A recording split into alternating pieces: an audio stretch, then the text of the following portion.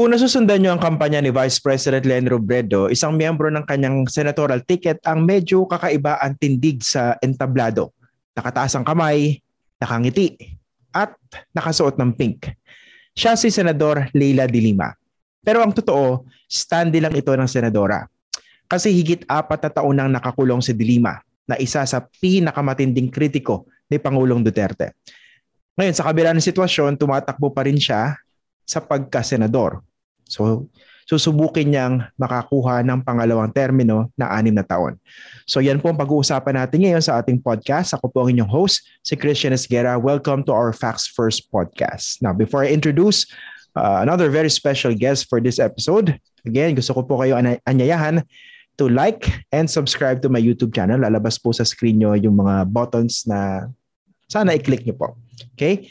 So ngayon po, I'd like to welcome Attorney Dino De Leon. Siya po ang spokesperson ni Senator Leila de Lima para pag-usapan ang hirap ng pangangampanya, lalo't wala ka doon sa mismong entablado. Attorney Dino, maraming salamat for joining us today.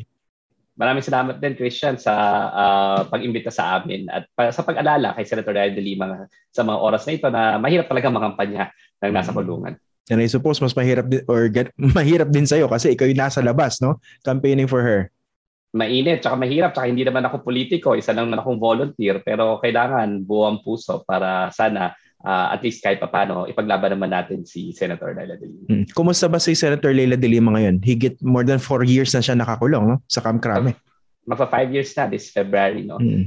Siyempre, mahirap. Nga pala, Feb 24, if I'm not mistaken. Oo, tama. Almost 5 years na. Kasi 2017 siya nakulong, no? Oo, Feb 24, if I'm not mistaken. 5 taon na siya sa kulungan at alam naman natin sa gawa-gawang kaso, no? Eventually, she will be vindicated. Pero hindi madali yung dinadanas niya kasi 5 taon yun ang buhay mo, no? Gano'n lang ba tayo katagal sa mundong ito? And then yung 5 taon, especially since she's a sitting senator. And every time na nakikita ko si Senator Leila de Lima, syempre, ang pinakamalalang problema ay yung TOTGA, no? TOTGA, hindi pala FOMO. TOTGA, the one that got away, di ba? Hindi pala. Fear of missing out pala kasi naman nagpapakabili niya. Fear of missing out, yun talaga yung medyo problema niya, no? Ni Senator Leila de Lima. Kasi syempre, parang feeling niya, wala siya sa action, wala siya dyan sa campaign trail, no? So natatakot siya na she's missing out. And then, of course, sa susunod nga na this coming Sunday nga, magkikita kami para maikwento ko man lang sa kanya. Di ba? She can live and relive what the campaign trail is like through me, siguro vicariously. So, dinadaan lang namin sa kwento. Gano'ng katagal ba kayo, gano'ng kadalas ba kayo magkita ni Senator de Lima? Lalo ngayong kampanya. Pag pinapatawag niya ako, no? Pero ngayon nagsimula yung kampanya, first time namin. Dati kasi, dahil abogado niya ako, nakikita kami pag may kaso, wala namang mga hearing ngayon. So, pinapatawag niya rin yung campaign manager namin, tsaka yung chief of staff niya. Pero since nagsimula na yung campaign trail, ako pinapatawag niya para magkwento siguro ako, tsaka siguro yung mga instructions siya. Pero malamang kwentuhan niya eh. Gusto niya marinig exactly ano nangyayari on the ground. Okay. Kaninong idea yung standee? Nakita ko yun eh. Nung, lagi niyo ba ginagamit yun? May kasama kang standee ni Senator Leila de Lima sa mismo stage, no? First time sa campaign trail, no? Kasi ang hirap eh. Sinasabi ko nga, ayusin ninyo, lagyan nyo si Ma'am dyan sa likod ako, mamaya ako manalo. Di ba? Siyempre si Senator Leila de Lima yung kandidato. Dapat, DL ka rin, no? DL. Oo, tsaka dapat hindi nila makalimutan kasi si Senator Leila de Lima naman yung nakipaglaban para sa mga tao, no? And literally binubuhat ko siya as a volunteer. Volunteer ako sa kampanyang ito, no? And that is the symbolic gesture that we want to portray, that it has to be us volunteers in the Filipino people who should be carrying Leila de Lima in this instance. Ikaw ba nakaisip noon na magdala sa campaign trail ng standee? Yung campaign team, no? Magaling naman yung comms team. Alam mo, Christian, pagka yung principal mo tinitira ng buong makinarya ng state for the last 5 years, malamang gumagaling rin yung team at nagiging creative. So we have a very creative team. Yun na lang siguro yung pinaka-presence na naisip nila para kay Senator Leila de Lima. So may physical presence pero standing. I think first time ginawa yan sa campaign trail, no? Dito first sa Pilipinas. Sino bang campaign manager? Si Attorney Teddy Rigoroso, no? Siya rin yung lead counsel ni Senator Leila de Lima. So alam mo, dahil very limited resources namin, no? Kami lang rin. Abogado ko ni Senator Leila de Lima, si Teddy Rigoroso, si Attorney Teddy Rigoroso ang lead counsel. Siya rin campaign manager. Kasi nga, very limited ang resources. Alam mo naman na dahil siniraan si Senator Ray de Lima, nakulong, siniraan, tsaka ginamit talaga yung buong machinery ng state to make sure na siya ay masira sa mata ng mga taong bayan. Maraming allergic sa kanya. So, allergic rin ang mga donors, no? So, talagang kailangan tipid na tipid na tipid. Kung mapapansin mo, wala pa kaming ads sa kahit na anong channel kasi wala naman kaming pera. Diba? So we have to make do of the volunteers in the very small core group that we have at this point in time. Oo nga eh. Tapos tinitingnan ko the latest Pulse Asia survey. Ang taas syempre ng awareness ni Senator De Lima, 98%. Ang problema yung conversion, nasa 10.6. So nasa siya, 20th to 27th places. Medyo malayo medyo delikado to. Di ba kayo kinakabahan dito sa standing niya ngayon? Masikip. Pero tumaas na yan sa lagay na yan, Christian ha. Imagine mo last year nasa 30 plus kami. Tumataas naman. So it's a cause for hope. And naniniwala naman tayo na eventually yung mga surveys naman marami diyan hindi nasusunod, no. Kita rin natin at least sa presidential elections yung mga namumuna sa survey natatalo sa uli. No? So of course we're hopeful and until the end we will fight, no. Yun naman importante, no. We will not give up and we will make sure that we will do our best. Ang importante naman, Christian, yung makatulog ka sa gabi, di ba? Na malinis ang konsensya mo na pinaglaban mo ang naniniwala kang tama at ginawa mo ang kakayanan mo. So kami sa team, whatever the results may be, we will of course accept. But right now na hindi pa tapos ang boxing, susuntok kami until the end. Okay. Ito isang interesting na naiisip ko minsan. Kasi ang isa kong naaalalang nangampanya sa pagkasenador, nananalo si Senator Antonio Trillanes, no? 2007. Pero iba yung political atmosphere nun eh. Napaka-unpopular ni Gloria Macapagal-Arroyo at parang siya yung naging mukha ng opposition during that midterm elections against the sitting president. Ngayon kasi magkaiba, di ba? Whether you like it or not, very popular pa rin si President Rodrigo Duterte. Hindi naman natin pwedeng sabihin na ganun ka-popular si Senator De Lima as the face of the opposition, di ba? So, gaano kahirap to actually campaign for her re-election given the scenario that we have now? Christian, napaka-complex yung tanong mo ha. Kailangan ko magkwento. Kailan ba? Magkwento muna ako. Go ahead. Kailangan ilagay natin yung konteksto kung paano nangyari ito kay Senator Laila De Lima. Alam naman natin na, simula pa lang, President Duterte had an axe to grind against Senator Laila De Lima, diba? Dahil dun sa pag-investigate niya ng Davao Death Squad. And then afterwards, alam ni Pangulong Duterte na in order for his war on drugs to have at least a semblance of success, kailangan niyang patahimikin si Laila De Lima. Diba? Very popular si President Duterte when he was elected. Napakalaki ng margin and very clear mandate. No? So kailangan niyang patahimikin si Laila De Lima. So ano nga ba yung nangyari? Diba?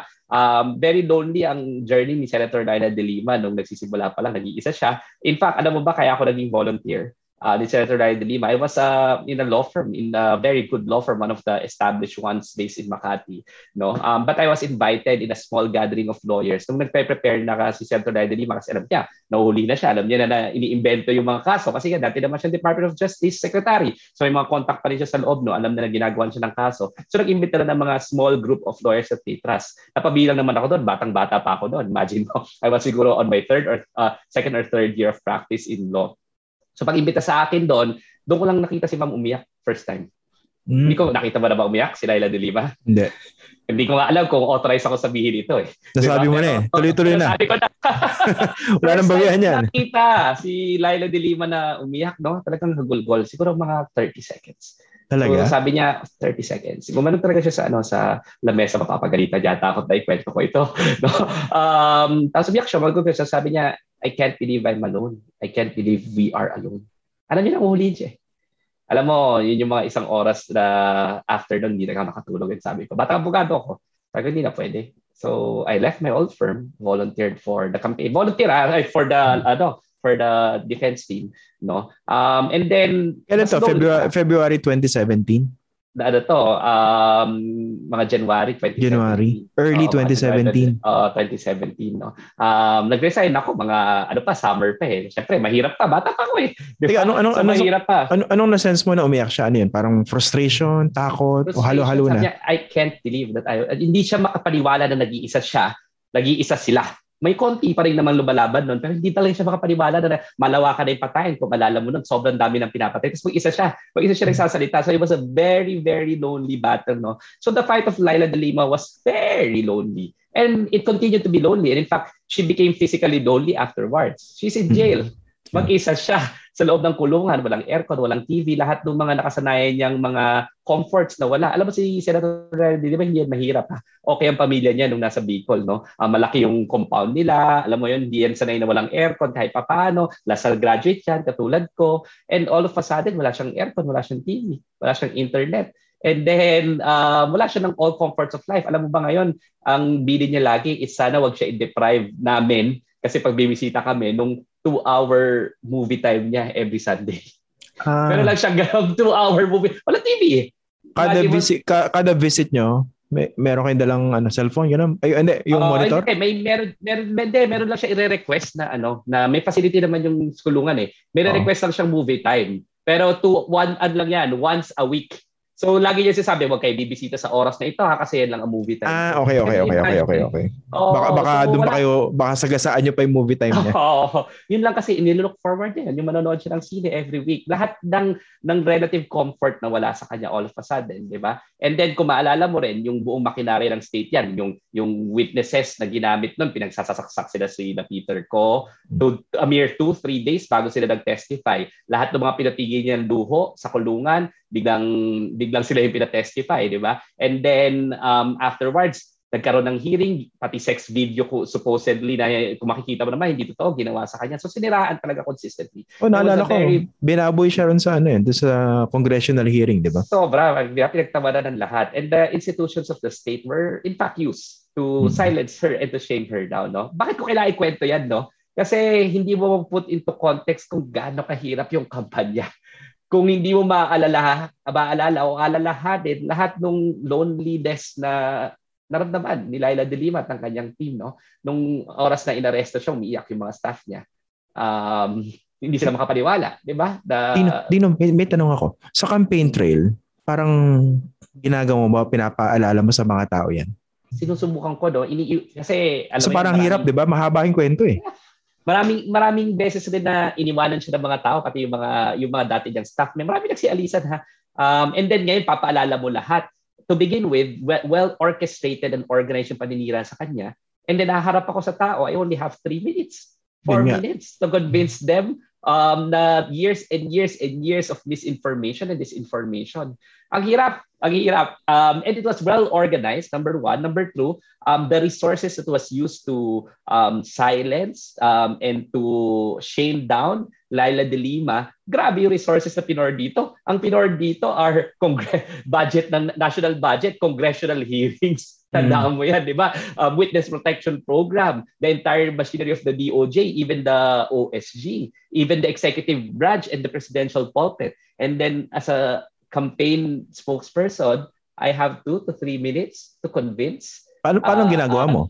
A crowd. What do you talk about? Well, ang sinasabi ko naman sa yung katotohanan, but I only have 3 minutes. No? Oo nga, kasi nakapila kayo, di ba? So, yung mga ibang... Minsan wala pang 3 minutes kasi ang masakit dyan, Christian, marami kami nakapila at dapat matapos kami bago dumating si Vice President Leonard Bredo kasi meron ka na naman pupuntahan na next town. Ang hirap talaga. And to answer your question a while ago, kaya ako kailangan ikwento, gano'n ba kahirap i-convince? Mahirap pa, pero anong ginagawa natin? Nagsasalita tayo galing sa puso at katotohanan ng ating sandata. 3 bagay lang ini-emphasize ko lagi. Di ba? Apart from the fact na lahat ito ay gawa-gawang kaso, na alam naman natin na gawa-gawang kaso, no? And eventually time will tell, no? Ako nakita ko na lahat ng mga ebidensya, alam natin na pinagpapatay na yung mga witnesses right now, 'di ba? Nawawala na sila unti-unti. Tsaka lahat sila yung incredible witnesses, convicted drug lords. Apart from telling that part, 3 bagay lang naman sa akin sinasabi ko eh. Una, kailangan natin na matalino sa Senado. Si Laila de Lima, bar top notcher, dating Secretary of Justice, dating Commission on Human Rights, at walang magsasabing bobo yan. Kahit na sino, kahit na kalaban niya, hindi mo masasabi na bobo si Senator Laila de Lima, may ginawa siyang kabobohan. Di ba? Pangalawa, ko lagi sinasabi, kailangan natin na masisipag. Si Laila de Lima, habang nakakulong, ballpen lang ang hawak, meron siyang na-ipass na 600 bills and resolutions. Di ba? Na-i-file. Habang nakakulong? habang nakakulong. Ang joke 600 bills and resolutions. Ang joke lagi diyan, Christian, dapat yata pinapakulong daw yung lahat ng senador para may gawin. 'Di ba? Kasama dito sa mga naipasa ni Senator Ryder Lima na principal sponsor siya, Pantawid Pamilya Program. Ilan na nakinabang diyan lalo na ng pandemya. Institutionalizing the 4Ps. Kasama dito yung Magna Carta for the Poor. Kasama dito yung Senior Citizen Commission Act, no? Pag-establish ng Senior Citizen Commission Act, kasama dito yung community-based monitoring systems para yung mga datos sa lahat ng mga policies galing sa community. 'Di ba? Kung makikita mo, halos lahat ng mga policies niya at saka ng mga laws niya para sa laylayan, talagang social justice, hindi lang justice but social justice. Ibig sabihin, the track record speaks for itself. At hindi siya tamad, masipag siya. Ballpen lang ang hawak from inside the prison. Ilan Diba? dito yung... Sige, yung pangatlo. May tanong lang. Hindi, bago yung pangatlo, sorry. Hindi, baka makalimutan ko to eh. Pero sigurado ako sasagot. I'll make sure na masasabi mo yung number 3.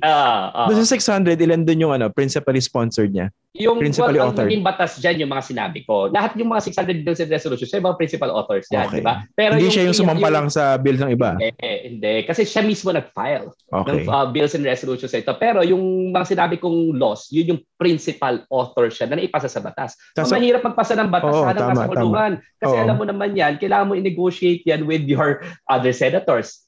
Minority ka pa, 'di ba? Tapos nakakulong ka pa, wala kang silbi para sa kanila. Hindi ka man lang makipagdebate doon sa harapan. Pero she was able to convince her fellow senators to support these measures as principal sponsor. So, number 3 record speaks for itself. So ako, pag sinasabi ko kailangan na matalino, walang magsasabing hindi matalino si Senator Ryder Lima. Walang magsasabi na the track record, hindi pwede masabing tamad kasi ballpen nga lang hawak eh. Imagine mo puro dispatch, puro handwritten ha. Buti nila magandang sulat niya pag may mga instructions siya sa amin. Yung pangatlong lagi ko sinasabi, yung pinaka-importante, meron yung moral courage, matapang.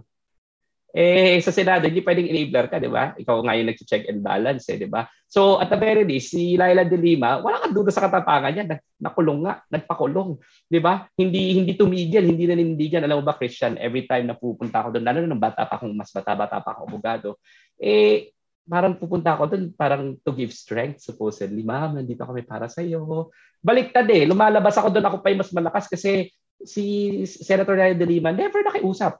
Never kami sinabi, hindi ko na kaya, makiusap na tayo. Alam mo kung manahimik lang yan at maging sabihin niya lang, successful ang war on drugs, nagkamali ako, baka pinalabas na yan.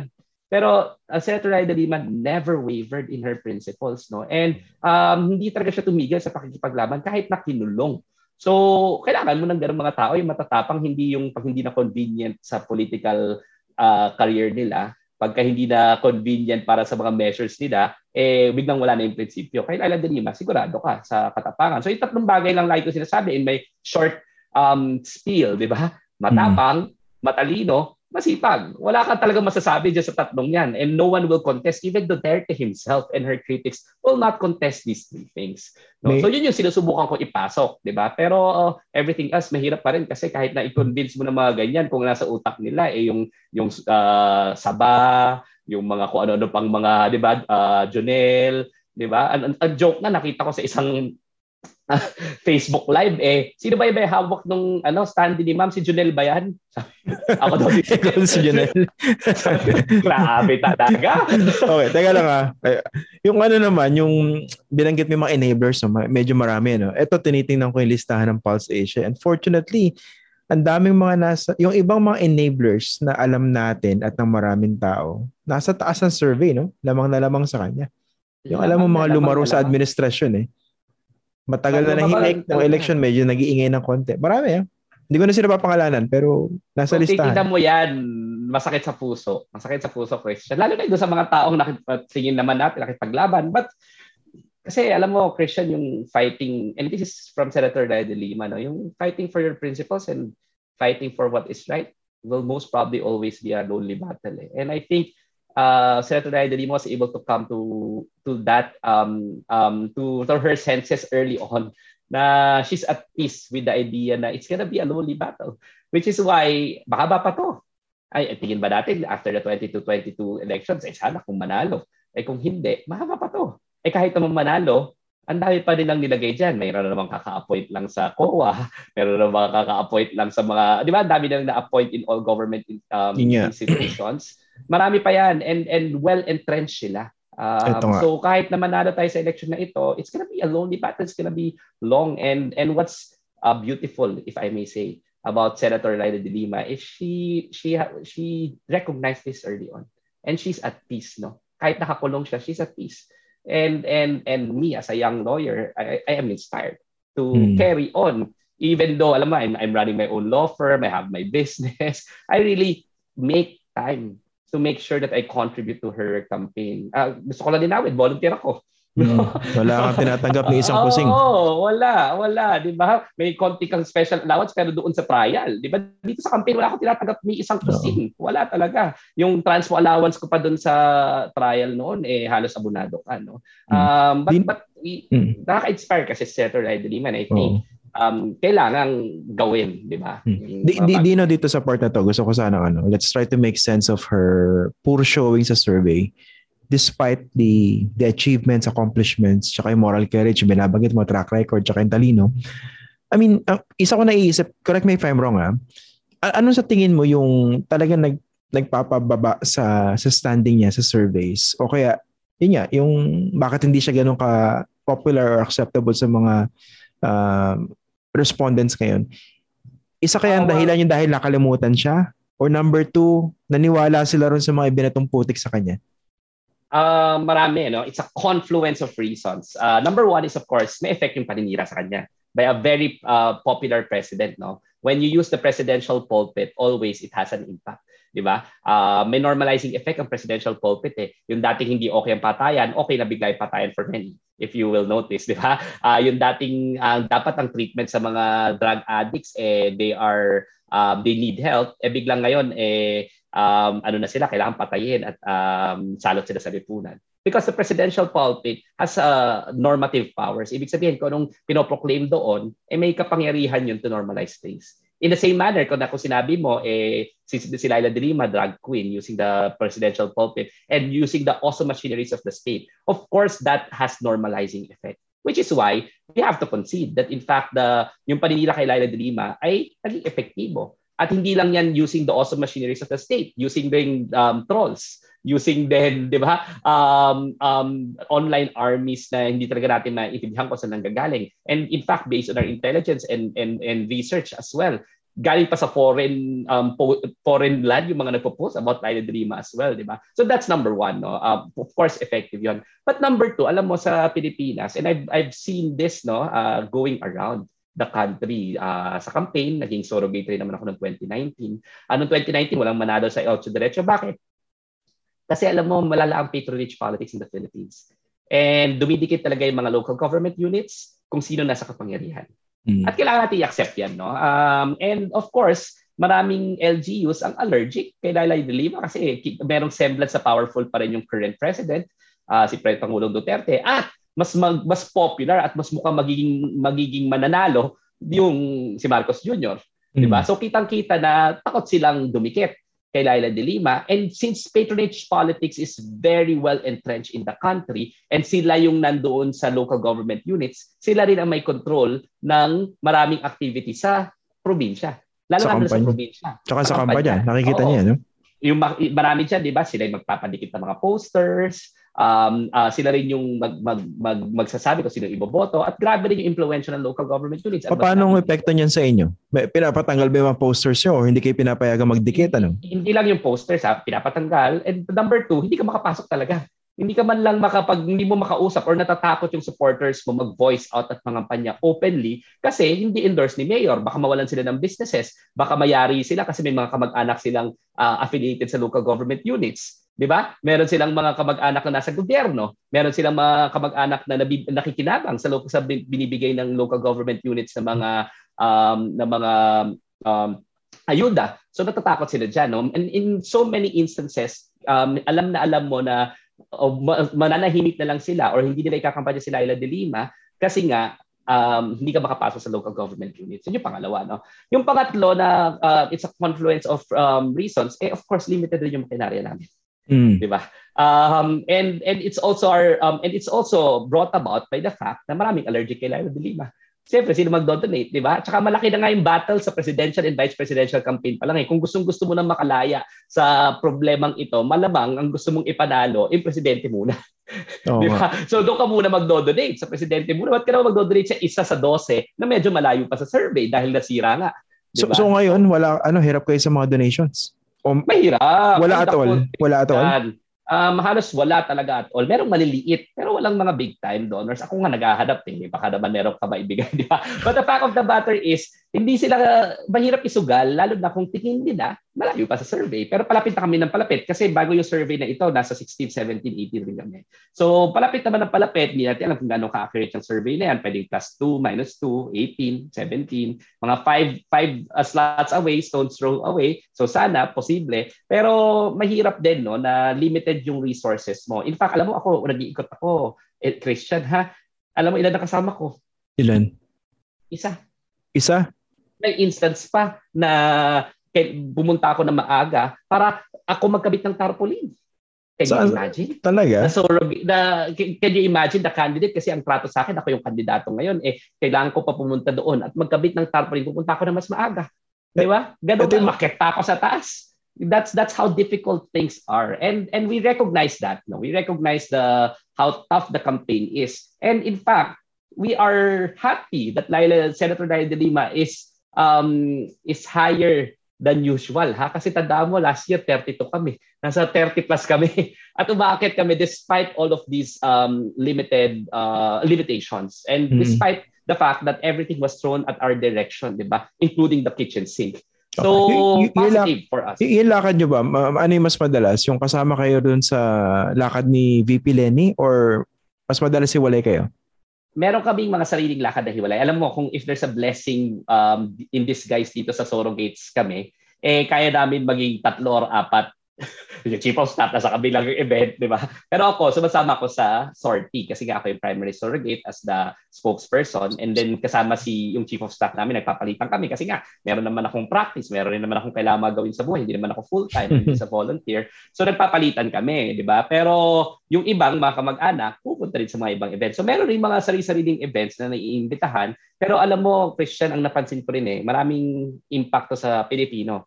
Lalo na sa mga nasa dibdib na lugar at sa probinsya. Importante sa kanilang makita yung kandidato. Kaya may importante sa kanila kayo. yun. Tapos standy lang yung sa amin, di ba? At si ma'am, alam mo, Christian, marami sa kanila, hindi alam na nakakulong si Laila de Lima. Hanggang ngayon? Oo, ang tinatanong nila, asa si Laila? Sa asang lugar yan? Saang lugar? Marami na ako kahit sa ano. Alam mo ba, kahit sa Bicol, may mga nagtatanong asan si Laila?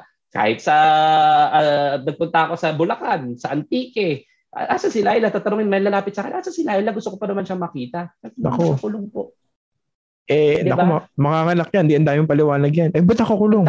Guilty ba? Guilty? Di ba ganun yan usually? Daming paliwanag. O tsaka alam mo, marami rin sa mga tao na gustong magpa-picture man lang sa kandidato, sino naman ang pipicture nila? Stanley, kasama ako. Di ba? Kaya nga, alam mo, ang madaling buhay ko kumpara sa ibang mga kandidato. Kasi di naman ako kandidato. Pagkatapos ng event, hindi sila makalabas kasi dahil nagpapicture sa kanila. Ako, dali ko lumabas kasama yung Stanley. Wala. Kasi, wala akong picture. Di ba? Parang, hindi ako nasisitipan. Punta na ako sa next venue kasi wala akong problema. Hindi naman ako yung, di ba? Ang hirap kasi, ang lagi kong rin ginagawa is dapat mauna kami. Kasi pag dumating na yung ibang principals, ibang kandidato, hindi ka na superstar. Wala na attention sa'yo. Diba? Kaya dapat mauna ka sa venue, mauna kang umalis, kasi nga magkakabit ka pa ng tarpaulin, bukod pa doon sa mauna sa venue. Ilan ang standee na meron kayo? Yan, medyo dyan kami nag-i-invest, no? Kasi hindi naman pwedeng dadalhin pa namin from Manila. Diba? Marupok yung standee, ha? So, minsan, papagawa na namin doon through the volunteers. Tapos, iniiwan talaga rin namin para may remembrance sila. Kaya kasi may nakita viral na isa naiwan daw si Laila. Diba, sobrang sipag daw natin pa sa campaign. Nabasa ko sa Facebook yun, isang Facebook friend ko humirit. Nag-post, sabi, ba't nyo naman ginanyan si Senator Laila? Si Laila. Iniwan nyo. Alam mo sa amin, masaya na rin yun na pinag-uusapan siya. Kasi that's the most that we can do. No? So may mga negative comments, may positive comments, yung ginawang katatawanan, and that's okay for us. Kasi sana kung mapag-usapan si Laila de Lima, malinaw naman na magandang track record, may ang hangarin, masipag. So far, Dino, dun sa campaign, ano yung mga worst comments na nadinig mo coming from people? Yung mga product of disinformation clearly. You'll be surprised, Christian. Ito, hindi ko alam kung wishful thinking ako, ha? Pero you'll be surprised. May mga pupunta sa sasakyan umiiyak. Talaga? Yan. At wala pa ako narinig na nagmura. Wala pa ako narinig na hindi ko boto yan kasi wala pa. Nagugulat ako. And kaya I only have 3-4 minutes, but if they hear the story, if they hear the track record, we are able to convince many people. So, and I will tell you point lang kung meron, di ba? Kung meron, mura na ba ako? Kasi supposedly this is a conversation na kung gaano kahirap yung campaign trail. Pero single time, wala. Every single time that I join the campaign trail, I get inspired to carry on, continue with what we're doing, and it appears like we're on the right direction. So, ang lagi kasi sabi, ang worst na narinig ko is, asan si ma'am? Gusto ko pa naman siya makita. Yun lang. Pero nakapag-campaign na ba kayo sa sa mga Duterte Bailiwick? Lari sa Davao? Hindi pa. O kaya sa Ilocandia? Sa Ilocandia siguro naman, wag naman Ilocano ko wag naman nila akong Yun, Ilocano si Dino. Ilocano ako, pure Ilocano, nanay tatay ko Ilocano. So wag naman sana. Pero just to answer the question, and I'll say this with looking you in the eye, di ba? Parang wala pa ako narinig na masamang sinabi. And I thank God for it every day, no? And hopefully, siguro naman dahil kahit naman siraan mo, yung katotohanan naman nasa side ni Laila de Lima. So wala pa ako narinig. Kailan ba kayo kailan kayo susuong sa sa Pangasinan, Ilocos Region, La Union, mga vote-rich provinces? Naman daw Pero yung mga Ilocos Sur, Ilocos Norte, tingnan natin. Ako, Ilocos Sur ako. So, sana, pag pupunta ako doon, I think, kahit paano, okay na may welcome. No? Hindi ko pa nasubukan. I think next week, nasa Mindanao sila, hindi ako kasama. Kasi kailangan ko naman magtrabaho at maghanap buhay para matustusan naman pangangailangan natin. Di ba? Yun. Meron namang, I think, schedule, lalong-lalo na dito sa mga more difficult times. Ayun, kung gusto mo akong imbitahin ulit, kwentuhan kita kung sakaling may makuha na ako at ma-update ko kung nabuhat. Walang problema. Namura na ba si Atty. Dino? Hindi naman. Ito isa kong tanong, Dino. Again, ang frontrunner sa survey si Bongbong Marcos. No? Assuming na totoo yan or mag-hold yung lead niya, may malaking chance na siya maging presidente. Paano to? Ano yung tumatakbo sa isip ni Senator Leila na kung ito man yung mangyari, a different administration, pero Bongbong Marcos, kakampi si Duterte? Si Sara. Dalawang bagay ang malinaw na I think tumatakbo, i-confirm ko nito sa Sunday pag nakita kami. Pero dahil naman I have direct access to Senator Laila de Lima, dalawang bagay yung tumatakbo sa isip niya. Number one is malungkot siya. Dahil two things, dalawang reason kung bakit siya malungkot. Of course, for the country, kasi alam niya na the leadership will be weak and most probably based on patronage politics. And nakakatakot na meron na naman pang-aabuso sa karapatang pantao. And of course, malawakang incompetence and of corruption. Yun yung una. Pangalawa, malungkot siya para sa sarili niya. And we should not deny that, di ba? Mahirap yung makulong ng 5 taon at mukhang hahaba pa yun, di ba? And if the previous administration was able to manufacture evidence against her, alam mo, sinabi naman categorically ng mga ilang may estado na Supreme Court at dapat hindi umabot ito sa korte at dapat na-dismiss na ito sa prosecutor's office and a warrant of arrest shouldn't have been issued against Laila de Lima. Kung nagawa nila yan, what more kung para bang refreshed ang kapangyarihan nila? Di ba? Yeah. So ano pa ang kaya nilang gawin laban kay Laila de Lima? Alam rin naman nila na kailangan nilang gawin yan laban kay Laila de Lima kasi si Laila de Lima hindi titigil, hindi matatakot, hindi will not ever succumb to their pressures at will not give up her principles. So, yun yung kaya nakakatakot rin kasi alam nilang hindi titigil si Laila de Lima at baka meron pa silang kayang gawin. So, yung una is malungkot siya for herself and for the country. But pangalawa, I think ang nasa utak niya na ngayon, kahit na naman malakas si Laila de Lima and she's made of stern stuff, she has to prepare herself. Hindi madali makulong. Hindi madaling makulong at tatagal pa iyon at kailangan maghanda siya sa mahahaba pang laban. So yun yung dalawang I'm very sure nasa isip niya, di ba? Malulungkot siya pero maghahanda siya sa mahirap pang laban na magtatagal pa para sa Pilipino. So yun, yung prospect na yan, medyo masakit pakiramdaman sa kanya pero hindi naman naive si Laila de Lima, no? Alam niya na posibilidad yan at pinaghahandaan niya na rin. Okay. Isa naman, sige, pag-usapan natin yung update sa kaso para maintindihan ng mga tao kasi ang nakakatakot dito, pag hindi na naidedetalye yung development sa kaso, baka pa pumasok yung mga disinformation, di ba? Kasi ang ordinaryong siguro Pilipino pag inisip, ba't nakakulong yan? Siguro may ginawang kasalanan yan, no? So ito, pag-usapan natin. Tatlo yung kaso, no? Ibinato kay Senator Leila de Lima, pero isa ron dismissed na. Okay? Dahil walang kakwenta-kwenta yung ebidensyang ipipresenta sa kanya. Sige, give us an update on the cases. Gusto ko lang sabihin na, Christian, no, yung tatlong kaso na iyan, lahat yan drug cases supposedly, no? Siyam na mahistrado na or mga huwes ang nag-inhibit o umalis. Ganyan kahirap yung kaso na yan. In the last 4 years, 3 years actually, siyam na huwes na nag-inhibit, no? Highly controversial. Marami sa kanila takot. Marami sa kanila ayaw. Ano kasi, damn if you do, damn if you don't. Pag kinonvict mo sa Leila de Lima, hindi ka na makakatulog sa gabi.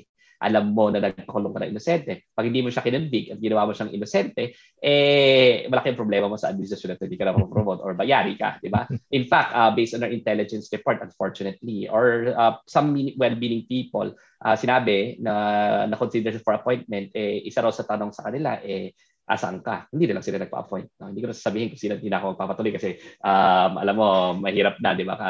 Let's leave it to the justice system. Pero ano yung updates dyan sa ano? So yung isa, tama ka na, dismiss na. Yung dalawa, pending pa sa korte, nag-file na rin kami ng motion to motion for bail dyan. So ibig sabihin, kailangan pwede mag-bail after they present their strongest witnesses, no? So pero hindi pa yan mangyayari bago mag-election, no? So nakikita namin yung galaw ng mga proceedings. Tatlong bagay ang gusto ko sabihin. Una, drug cases yan pero walang droga na prinisinta ni isang gramo, no? So how can it be a drug case? Ito lang ang drug case sa buong mundo na walang ni isang gramo mapresenta, 'di ba? Pero kailangan nila na drug case ang ipato kay Leila de Lima para hindi bailable. Otherwise, unbailable.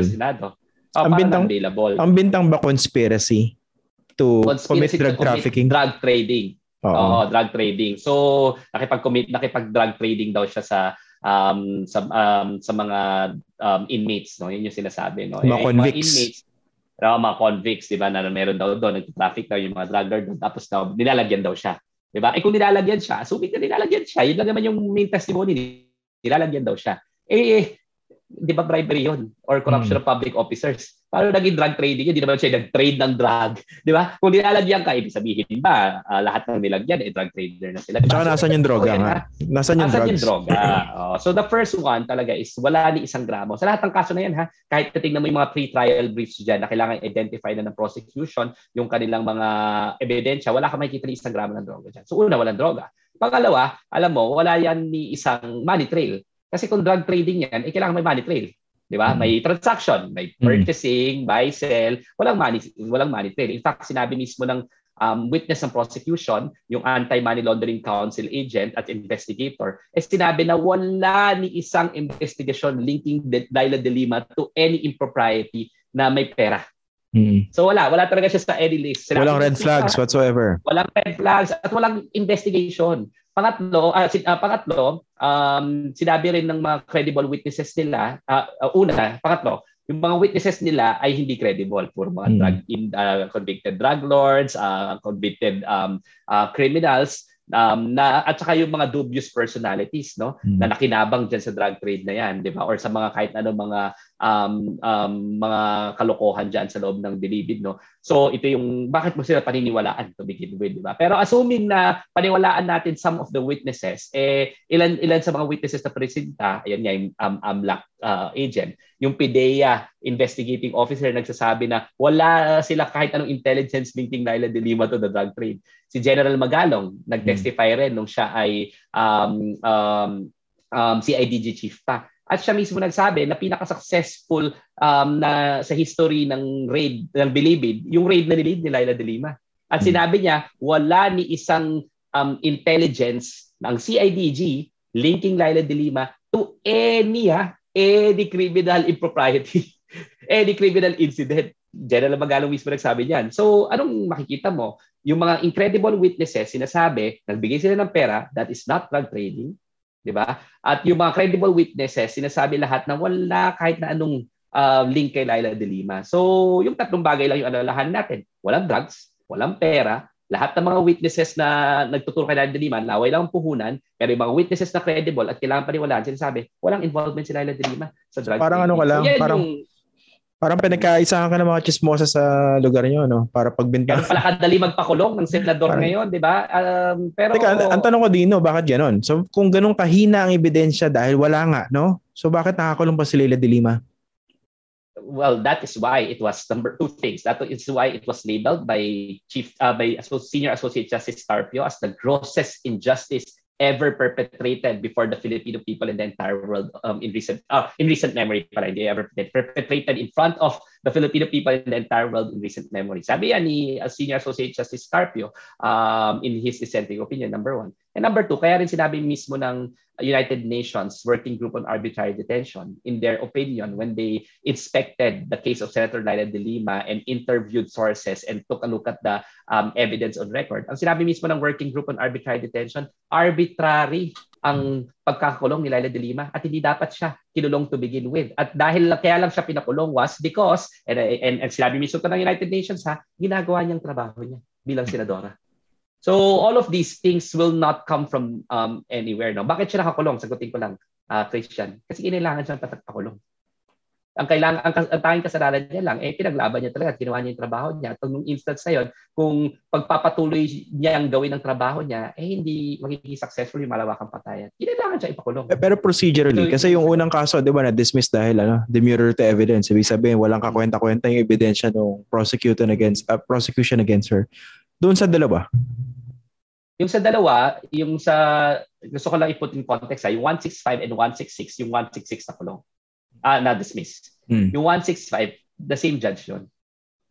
The same judge yun. So, alam mo, mahirap rin kasi namang i-dismiss mo. Iisa ka judge. Diba? By one, take one. Ayun yung masasabi ko dyan sa kasong yan. No? Although pending pa yan sa Court of Appeals. So, hindi na ako magsasalita dyan. Diba? Bakit nakakulong pa siya? Kasi hindi na-dismiss yung isa. Kaya kailangan naming elevate sa Court of Appeals. Yung sa 167, ilang kaka-hearing lang ulit . Tandaan natin, siyam na huwes ang nag-inhibit dito. Teka, dun sa nasa Court of Appeals, ano yung ina-appeal nyo ron? Dismissal? Yung demurrer to evidence. Na hindi tinanggap yung demurrer? Correct. Kasi wala rin ebidensya doon. Pero same judge? Walang ebidensya doon. Same judge, pero nag-inhibit na rin yung judge. Pagkatapos pagkatapos siya mag-demurrer to evidence, buy one, take one, di ba? Sige. So isa ginaransya, isa hindi? Iba niya isa. Oo, so inhibit na. Pero same set of ano ba yan? Same set of facts? Magkaibang facts, diba? Ang tinuturo niya doon sa 165 na kaya raw niya hindi ma-dismiss, meron daw testimony doon na nag-abot ng pera kay Laila de Lima sa bahay niya. Diba?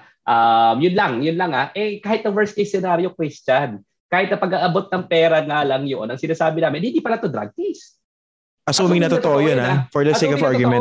For the sake of argument, hindi totoo yun at napakalinaw nung kine-cross-examine na hindi niya alam kung paano, nakakatawa daw, sobrang naive talaga yung story niya kung paano siya nakapasok doon, hindi niya maalala kung may guardhouse, kung nag-log in siya, kung iniwan niya yung lisensya niya, wala siyang maalala lahat. Tsaka ano yung tsura ng bahay? Oo, tsaka inabot niya, hindi niya rin naman alam, may inabot lang daw ba, ganyan. So, ang daming mga katatawanan, di ba? So, kitang-kita. Assuming na totoo, may inabot kang pera, drug trading yun. Di ba? So, kaya nga yung demurrer to evidence dyan, sabi, hindi pala to drug trading. Sabi namin, kung ganun pala, bakit ito ang kaso? Diba? So malinaw yung criminal case 165, kaya we had to elevate it to the Court of Appeals. Yung sa 167, pending pa. So dahil nga ang tagal yan, mahigit 1 year yata yan na walang hearing dahil nga walang nag-a-assume na judge. No? Finally, may nag-assume na nung November. Pag ganyan, pag ganyan, hindi niyo ba pwedeng ilaban yung right to speedy justice, speedy trial? Meron naman, pero kasi alam mo yung confluence of reasons why nade-delay, di ba? Ilalag ba natin yan due course, pero you'll be surprised, Christian, mas marami pang worse off than Senator Laila de Lima. The justice system here really in the Philippines is problematic. No? One of the advocacies talaga yan, personally, na gusto kong isulong din dahil sa kitang-kita mo na ang bagal ng judicial system, and this is why a lot of litigators are frustrated, di ba? Pupunta na lang kay Tulfo kasi mabilis yun, di ba? Pero sa justice system, ang bagal, magastos. Number one tuloy si Tulfo. Number one tuloy kasi nga siyang nakikitang hustisya. In fact, pag mayroong nagragabyado mga tao ngayon, imbes na sabihin i-demanda ka, ipapatulfo kita.